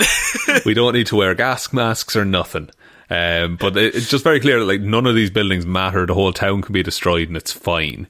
It's less red than the Joss Whedon cut. It's still not great. I don't like this as the final set piece. No, and I'm not sure what I would have preferred. What I think, like I was thinking about this last night after watching it, the bat hangar that they all kind of start out in, first of all, it's next to a big massive lake, which you could have some good Aquaman fights there. You have all of Bruce Wayne's tech on site that you can just pull whatever you want from. That you like Cyborg and Wonder Woman kind of essentially fly and hop wherever they need, but it doesn't give the Flash any room to move, is the thing. You can run on water, you could have the dash. That would be a cool... Oh, shit. That would be very good, actually. So, yeah, I still don't like this set piece. I mean, I think the idea of it is good, but I'm not a fan of the set piece itself. Yeah. And so then you also have the good teamwork. I like the bit where Diana dies in front of Bruce at his car and like takes the shot with her shield. Yeah. And then you have like Cyborg and Aquaman basically all making sacrifices for each other. And I think this is the bit where you're like, oh, they're a team. Oh, that's good. Yeah, and they're fighting together, and it's great, and it's all nice and happy. So they finally get to Steppenwolf, and it's 3v1 with Aquaman, Cyborg, and Wonder Woman all fighting him. And he's holding his own, to be fair, and that's a pretty big trio. He is, but like this is where Steppenwolf drops off for me, because he's no longer this character that wants to redeem himself and return to his family and his home world. He's a big monster with glowing blue eyes who's now mad on power. Yeah, like because he has all the boxes. Yeah, there's he's no just subtlety. Wonder Woman. So like that's where he becomes less interesting for me in this last fight. And so yeah, the idea is that Wonder Woman saves Cyborg. I think that's a really cool scene where Cyborg's at the box and Steppenwolf like drags him down before he can like start doing it. And Wonder Woman saves him with the lasso of truth. Like she grabs onto him and is like, "Get the fuck back up there." Aquaman and her basically distract him while Cyborg's trying to get back to the box because he needs to connect up to it at the same time. And Barry, meanwhile, is going like as fast as possible to build up a charge to jumpstart the unity of the three boxes. And look, he needs to touch the box. Look, it's Superman, or it's superhero stuff. He needs to touch the box. And then, hope looks lost. Aquaman gets taken out. Wonder Woman gets taken out. He's about to kill Cyborg, and he swings the axe, and Cyborg's distracted, he's at the box, and he swings the axe, and suddenly, a handsome man in a black suit appears, gets an axe straight to his neck, and says, "Not impressed," and immediately decides to kick the shit out of Steppenwolf. Just fucks his entire day. Mr. Superman shows up and is just absolutely wrecking shop. Yeah, like, the first move he does is he takes an axe to the shoulder, which we saw, like, do damage to Darkseid earlier. Yes. And it doesn't break the suit, for Superman. And he just says he's not impressed. Not impressed. He freeze breaths the axe and shatters it, and then he's just punching him. Yeah, it's literally, there's a scene where Steppenwolf is just on his back on the ground and Superman's above him, just punching him in the face repeatedly. Absolutely wailing on him.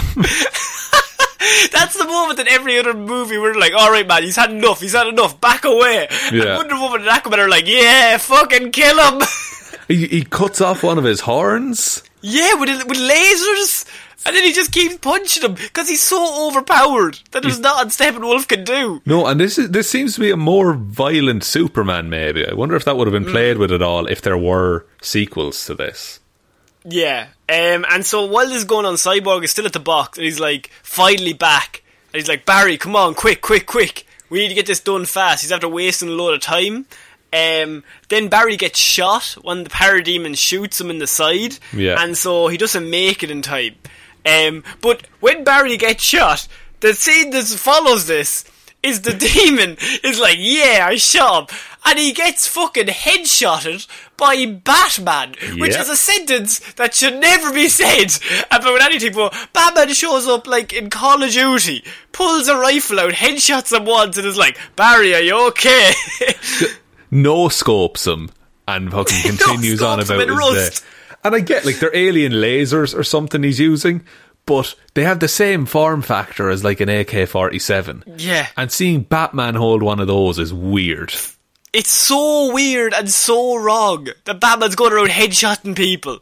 Like, surely the exact same scene happens, and Batman turns up and punches him in the back of the head, and just knocks him out or something. Give him a judo chop to the back of the neck, knock him out. A big judo chop to the neck, and he's asleep for a few hours. I would accept Batman kicking an alien off a building. I think that's fine. Yes!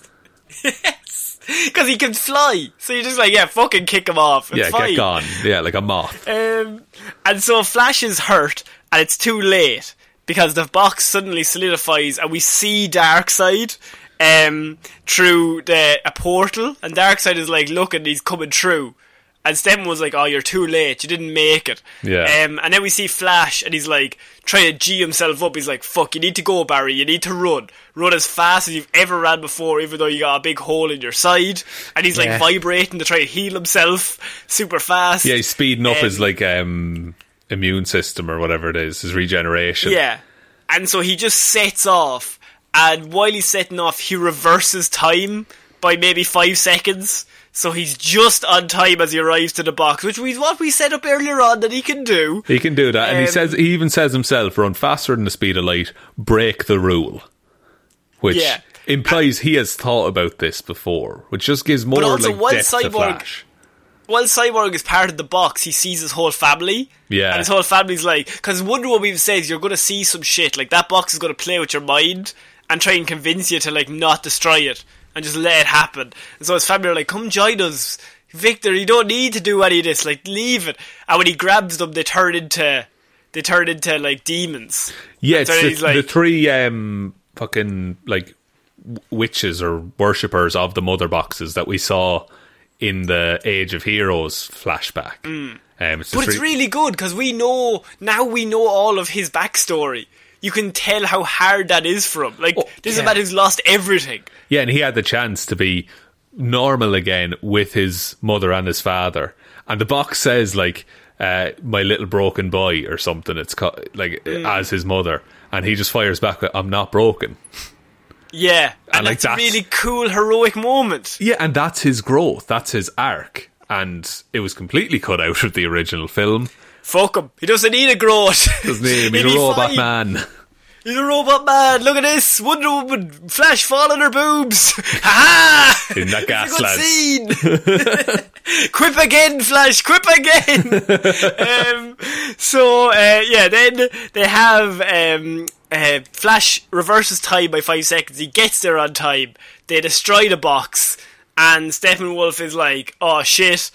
And eventually they basically kill Steppenwolf. Steppenwolf stands up, Aquaman pierces him through the back, then he flies him up in the air, Superman punches him, and then Wonder Woman chops off his head, and then he flies back through the portal and lands at Darkseid's feet, and then the 7 or the 6 of them just look through the portal like, if you want to come through, you're going to have to fuck with us, and then the portal just closes. Yeah, and like it's like a cliffhanger, but it's also they won this fight, which they needed to as a team. I like how Aquaman doesn't waste any fucking time in just like impaling Steppenwolf. Just straight away. He doesn't give a shit. And I think that's very in character. Yeah, it really is. And Wonder Woman immediately picks up on it and is like, oh, okay, I'm going to finish this. Yeah. And so when they put him through, we have the Darkseid Thanos moment where he's just like, fine, I'll do it myself, which is to set up a sequel. What can you do? Yeah, and he strides back through all his legions of parademons and all this. So they've saved the world, and then we have the whole big montage of where you see all them, where Flash is doing stuff, and he's going back to his dad, and he gets a job, and then you have Wayne Manor, and I don't think you can get a job in a crime lab without some degree.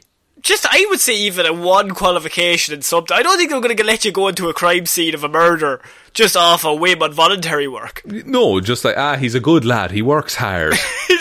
Let him look at the body. What can he find? let him have a mess around with it, sure. What harm? And so, then we have Wayne Manor, and Bruce is going to do it all back up, and him and Diana are there, and they're going to set up a Justice League table with 6 chairs, but room for more in case. Bruce buys the not only the farm so Clark can move back home, but he buys the bank that owned the farm, which is a Bruce Wayne move. It's an absolute flex. He could also like help out the Kents if they wanted, like. Let them fucking burn. Let them starve for months. And he's just like, does Bruce Wayne technically now own Superman's land? He owns Superman. He owns Superman. He owns Superman as a being. I literally brought you back to life. I gave you a home. And the only reason anyone you love is alive is because of me. So when I say we have an alien who's trying to destroy the world, you fucking turn up before I even say it, Clark. It's not like another alien is just going to land at my feet and tell me all of his powers. And so then we have Lex Luthor. he's there with Deathstroke. Yeah. We see Jesse Eisenberg, and he's like, Deathstroke turns up and he's like, this is just an extended scene of the scene we already had, where he's kind of says, I know who Batman is, it's Bruce Wayne. And Deathstroke's like, let's drink to celebrate, because I'm going to fucking kill him. Setting up the Batman movie by itself with Ben Affleck, that's never going to happen. Never going to happen, exactly, which is sad. Poor Joe Manganiello. But also, this whole... Looks amazing. Looks great. Looks really good. This whole epilogue section is... The nightmare scene. Oh, it's so bad. It adds nothing. It doesn't need to be here. It doesn't. It feels like a fan film. Yes, that's what I was thinking. I was watching it, and when Joker and Batman are talking, which, by the way, all the news reports are like, it's the best encounter of Batman and Joker ever. And No, I'm it's like, not. okay, but it looks like a fan made that movie and just like shot together scenes of Ben Affleck and Jared Leto and put them together. Like, that's what it feels like. And it doesn't add anything to the story we just saw. And it raises questions for a story that we will never get. So we have Mira, we've got Deathstroke, we've got Flash, who's half robot, we have Cyborg, and we've got Joker and Batman. All together in the nightmare world after Deathstroke won and Superman is evil. After Darkseid won, I think. Sorry, Darkseid won. And Superman is evil, apparently because Batman let Lois Lane die. Is that something that happened? I think so. I think that might be one of the keys. But Lois Lane originally was meant to be in a love triangle with Bruce Wayne as well in this film. Yeah, and there's a pregnancy test in the film and a whole other bunch of shit. Yeah, it was a whole thing. But, like, the actual conversation between Batman and the Joker that we see is the most, like, base, surface level interpretation of any relationship that Batman and the Joker have ever had in comics. Am I correct? Yeah, they're literally just like, I killed Robin. Don't you talk about Robin. I killed Robin. I'll kill you. You won't kill me. I will kill you. Well, you won't me. kill me. And then he says like, I will fucking kill you, which is what he says. Batman swearing makes Batman so much less intimidating. I think Batman responds with, oh yeah, Harley Quinn died in my arms. Haha. I'm just kind of like, what the fuck is wrong with either of me? End goal here. Like, this is a weird scene. Also, with the Robin that he killed, by the way. Yeah. I think it's Dick Grayson in this Dick universe. Grayson is the one that apparently, as far as I know, Dick Grayson is the one that's killed, yeah. So they didn't kill the Robin that canonically was killed by the Joker. They didn't kill the right Robin, no. They wanted to kill the one that brings happiness. Yeah, the one people like. Yeah, well, what's more Zack Snyder than killing the one character that jokes? Very true, very true. It's some kind of killing joke, Connor. Don't you talk about Robin. I killed Robin. Ha ha. No, stop it, right? Just, you're so evil, Joker. God. Oh, you're the worst Joker. You're the worst. Deathstroke's like, why did you bring him? I don't know, man. He's so bad. Yeah, why did you bring him? Yeah, he's a terrible plan. Never bring him. What's he going to do? Turn on you immediately. At the first opportunity, he's going to turn on you. They make this weird deal that they won't kill each other while he holds a card or some shit. Yeah, he's like, you hold this card and I won't kill you, we'll hold a truce. I'm kind of like, okay, cool. I mean, I think it'd be a cool scene, but we're not getting a sequel. So, it doesn't matter. Who cares? Yeah. No. And then you also have Martian Manhunter at the very, very, very, very end of this epilogue. We've gotten through the 4-hour film, Sean. Yeah. In under 2, which I'm quite proud of us. I think we've done well. Martian Manhunter is there and he's just kind of like, hi, I can help, I'm really superpowered. And if you've heard of anything about Martian Manhunter, I've done a Hero Zero, he's basically just as powerful as Superman. Yeah, so would have been real helpful this like, whole time. Yeah, I would have really could have used you, because I knew you were around, to be honest with you, because you were Martha Kent about 2 hours ago. Yeah, and we all talk, we're all in a group chat. Yeah. We've got the WhatsApp group, and Martha's always like, I wasn't chatting to you, Lois, last week, and she was like, do you not remember that chat we had? So I assumed it was you. Like, and the thing is, as well, with the Martian Manhunter stuff, his whole rationale is just like, oh, I've been hiding on this world for a while, but it's time I finally started fighting for it. And it's like, you were there when, like, Zod attacked, when Doomsday was there. Like, there's been a bunch of things we could have used you for, Martian Manhunter. And to be honest with you, like, he has the same arc then as Wonder Woman. Yeah, where it's just like, no, this is your world because you chose it. Like, that's the whole realization that they need there. Oh, this is just a setup to the sequel where we're going to have Martian Manhunter there, and any team with Manhunter and Wonder Woman and Superman immediately beats every other team that's ever existed, so there's no point. But so Sean, that is actually the end of the Justice League. My God. We're going to talk overview. Sean, what are some things you liked, some things you didn't like? What are your final thoughts? Right, okay, I like the addition of the cyborg stuff. That I feel is the most worthy thing that was put back into this film. As I said at the start, I don't like the aspect ratio. That took me out of it for some parts of the movie. The runtime, it's long and it's to its detriment, really. Because I did not... once they had defeated Steppenwolf, I emotionally and mentally checked out that movie. Anything that followed after that, I was just like, okay, I need credits so I can go start cooking dinner because I need this movie to be done. It's been 3 hours and 45 minutes. It's been so long. So all of the epilogue stuff, it's fairly unnecessary. The whole story structure is weird to me. Okay. I don't think this film has a very clear beginning, middle and end, because it begins about 3 times because of all the intros to the characters. Then it's mostly middle up until, I would say, the last 15 minutes. Yeah, I can see that. I will say, now a lot of people have come down one side or the other the last week. They're kind of like, this is the best movie ever. Best superhero movie of all time. And then the other one's like, this is the worst movie. This is just as bad as the original. I would be of the opinion, I feel like I like to pride the two of us on that we're not going to be judgmental or like over the top in how we feel, right? Yeah. How I would feel about this film is that this film is a lot more coherent and a lot better because it has all that extra time to give us all the bits in between Justice League. Now, because all the characters are more... I think every character in this part of the Justice League, anyway, is very similar to the comic book counterpart. Or 1,000,000 times closer, anyway, than the original Justice League.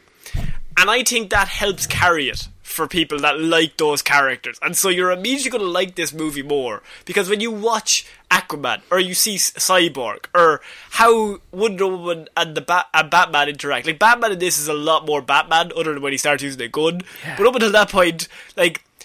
you can give it a pass because it's kind of like that feels like your character. So I feel like if you had these same characters but put them in a better film, you could have had a really fucking amazing film. Yeah, do you know, like what I was thinking watching it was, oh, I'd love a 2.5 hour cut of this. Like, yeah, a 2.5 hour cut, but with knowing the backstory that we do. Yeah, because if you can get rid of, you know, here's what happened in the last movie, and here's what everyone's been up to up until now. If you know that going in, that doesn't add anything necessarily. So you can just kind of you can summarize that first half hour or an hour into maybe 15 or 20 minutes. Yeah, I think the best part of this is, as you said, the Cyborg. I think Flash is a lot more digestible. Yes. Because there's 1,000,000 less quips, and I felt like I didn't want him off the screen every time I seen him, which I think is a victory in itself. Yeah. A coherent story. I like a bit of a story that makes sense in whatever world it's going to... Even if it's a dumb story, give me 3 boxes, they have to get to them. And the villain's plan makes sense as well, which ultimately helps the movie so much. I think Steppenwolf falls off at the end, but up until that point...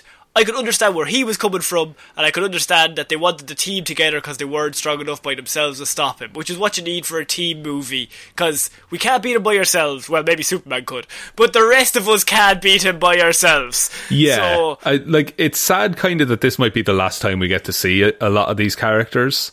Which, because now I'm kind of like, these characters are fun. I liked them. Yeah, and I would like to see where Batman goes from here and where Superman goes from here. What I found about this movie as well, the Batman is quite good in it. I really like Bruce Wayne in this. Oh, Ben Affleck is amazing as Bruce Wayne. I think he's really, really great at this. Like, he carries himself really well, and he has that air of, like, he knows what he's capable of, and he's not trying to prove anything.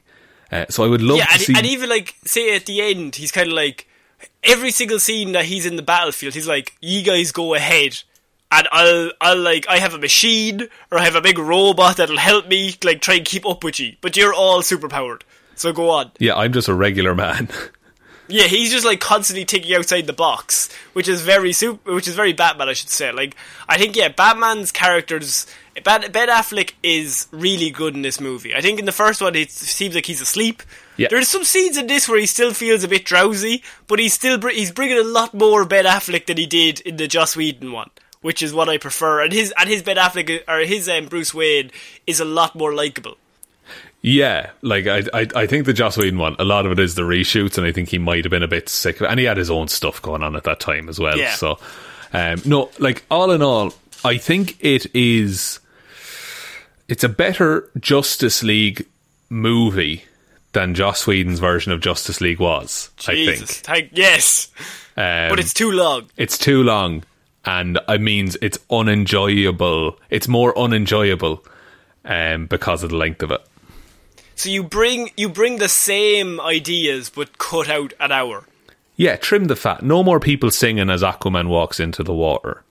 No. And even if you got rid of the scene where he's like, Batman, the big bat, Bruce Wayne, big Batman bat, Bruce Wayne, haha, he's Bruce Wayne. He's Bruce Wayne.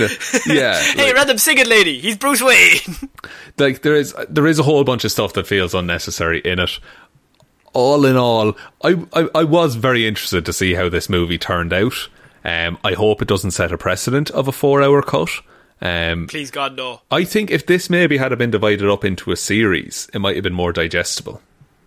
Yeah, if you ended the first one on the battle on Themyscira, and like Steppenwolf gets the box. Yeah. Second one, he gets the Atlantean box. Third one is when they bring Superman back to life. Like, it's structured already in the film itself, but you just do that in a 4-part series, and they would be really, really good hour-long episodes. I think they'd be really good hour-long episodes. And like, do it all at once. That people who want to binge it could. But if you want to just segment it up for yourself and do an hour an evening, it's more digestible and probably more enjoyable. Though? Like, you could do the same movie, but just cut it into hours, or 45 minutes a pop, or 50 minutes a pop, which is very similar to most Netflix series. Yeah. And it becomes immediately like a million times better, because we like these characters, but sitting down in one sitting just feels like a lot when you're like, there's 3 hours left, there's 2 hours left, there's 1 hour left. This would be murder if in an actual cinema. Oh yeah, there'd be no point at all. Like, you'd have to do an intermission. So are you happy that this was made? Oh, that's a big question. No. I think is the answer. I think it is better though. I'm glad this was the last side of this world we'll get. That's fair. I wish, honestly, I wish the first one had been made better. Is how I think about agree. it. Maybe this sets the precedent that there will be less studio involvement, that this whole campaign on the internet doesn't have to happen again. It sets the involvement that I don't think Joss Whedon will be brought in ever again. Probably not. Superhero movies. Probably not. For a multitude of reasons that we won't get into on the show. Because he's a bad bloke. But also because if you see this movie and the other movie, and you're kind of like, there was so much good stuff that you got rid of. Yeah. So, Very strange. Out of Weetabix, Out of Weetabix, our standard rating system that we use on the show, I would give it maybe 1 Weetabix with skim milk. Oh, that's pretty good. I would go 2 Weetabix, but no, actually, you know what I would go? Because I'm a fan of Weetabix. Yeah. I would say this is in 17 Weetabix. And it's how I like Weetabix, but there's too much of it. And so Right. I'm like, it's nice, and I like Weetabix, but I don't like them this much. And I can see all the components are nice, but I don't want to be involved. Yeah, it's like you're at the end of a conveyor belt with your mouth open in the Weetabix factory. Yeah, basically, you're like, Weetabix, Weetabix. And after 6, you're like, my God, I can't take another one. I could use a break from all these Weetabix, guys. So, Sean, I think that's it for this week's very special Movie Mondays Justice League review. What a bumper review for a bumper movie. Thank you to anyone that made it to the end of this. You guys are the real OGs. We really appreciate it. Thank you to everyone who supports the show. Big thank you has to go to our patrons over on Patreon who continually support the show every single week and month. And we also have a fun game where I'll read anything that they tell me to. So big thank you goes. And Connor, I think I have all the updated names, but if I get to one and it's wrong and you know it, shout them out to me. Yeah. So big thank you goes out to Waffles. Now this is a story all about how my life got flipped, turned upside down, and I'd like to take a minute, just sit right, T, and that's where Patreon stops you from writing too long of a name. So Waffles, you're an absolute devil for that one. Thank you also to Ciara Lawler, David Clark, Ed Ball, Joe Snyder cut my hair, Bernie, Raymond, you'll have to speak up, I'm wearing a towel ging, Roisin, Robbie Williams, CGI monkey enthusiast Hallie, Ryan Satron Paint Evanson, Sean's Fear for a Head Jamieson, Dominic, Josiah Florida Gal Green, Anna, here for the word count. Why did the Florida chicken cross the road? Probably not to get freaked out in a glass shop. Helm Roos. And Lil Dicky, what's your stance on corned beef and cabbage McGrew? Corned beef and cabbage, you can't have it. You Absolute have filth. to have ham. That's a disgrace to cabbage. and ham.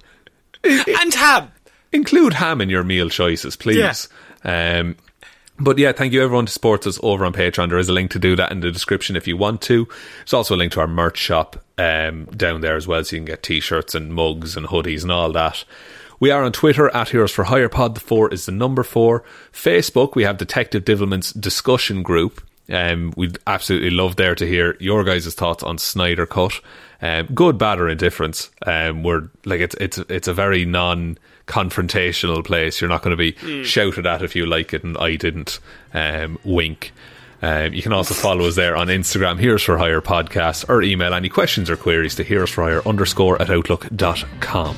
But I think that's about it, Connor. I think that's it. So I've been Conor Lawler. I have been Sean Meehan. I will see you next week, guys. Bye. Bye.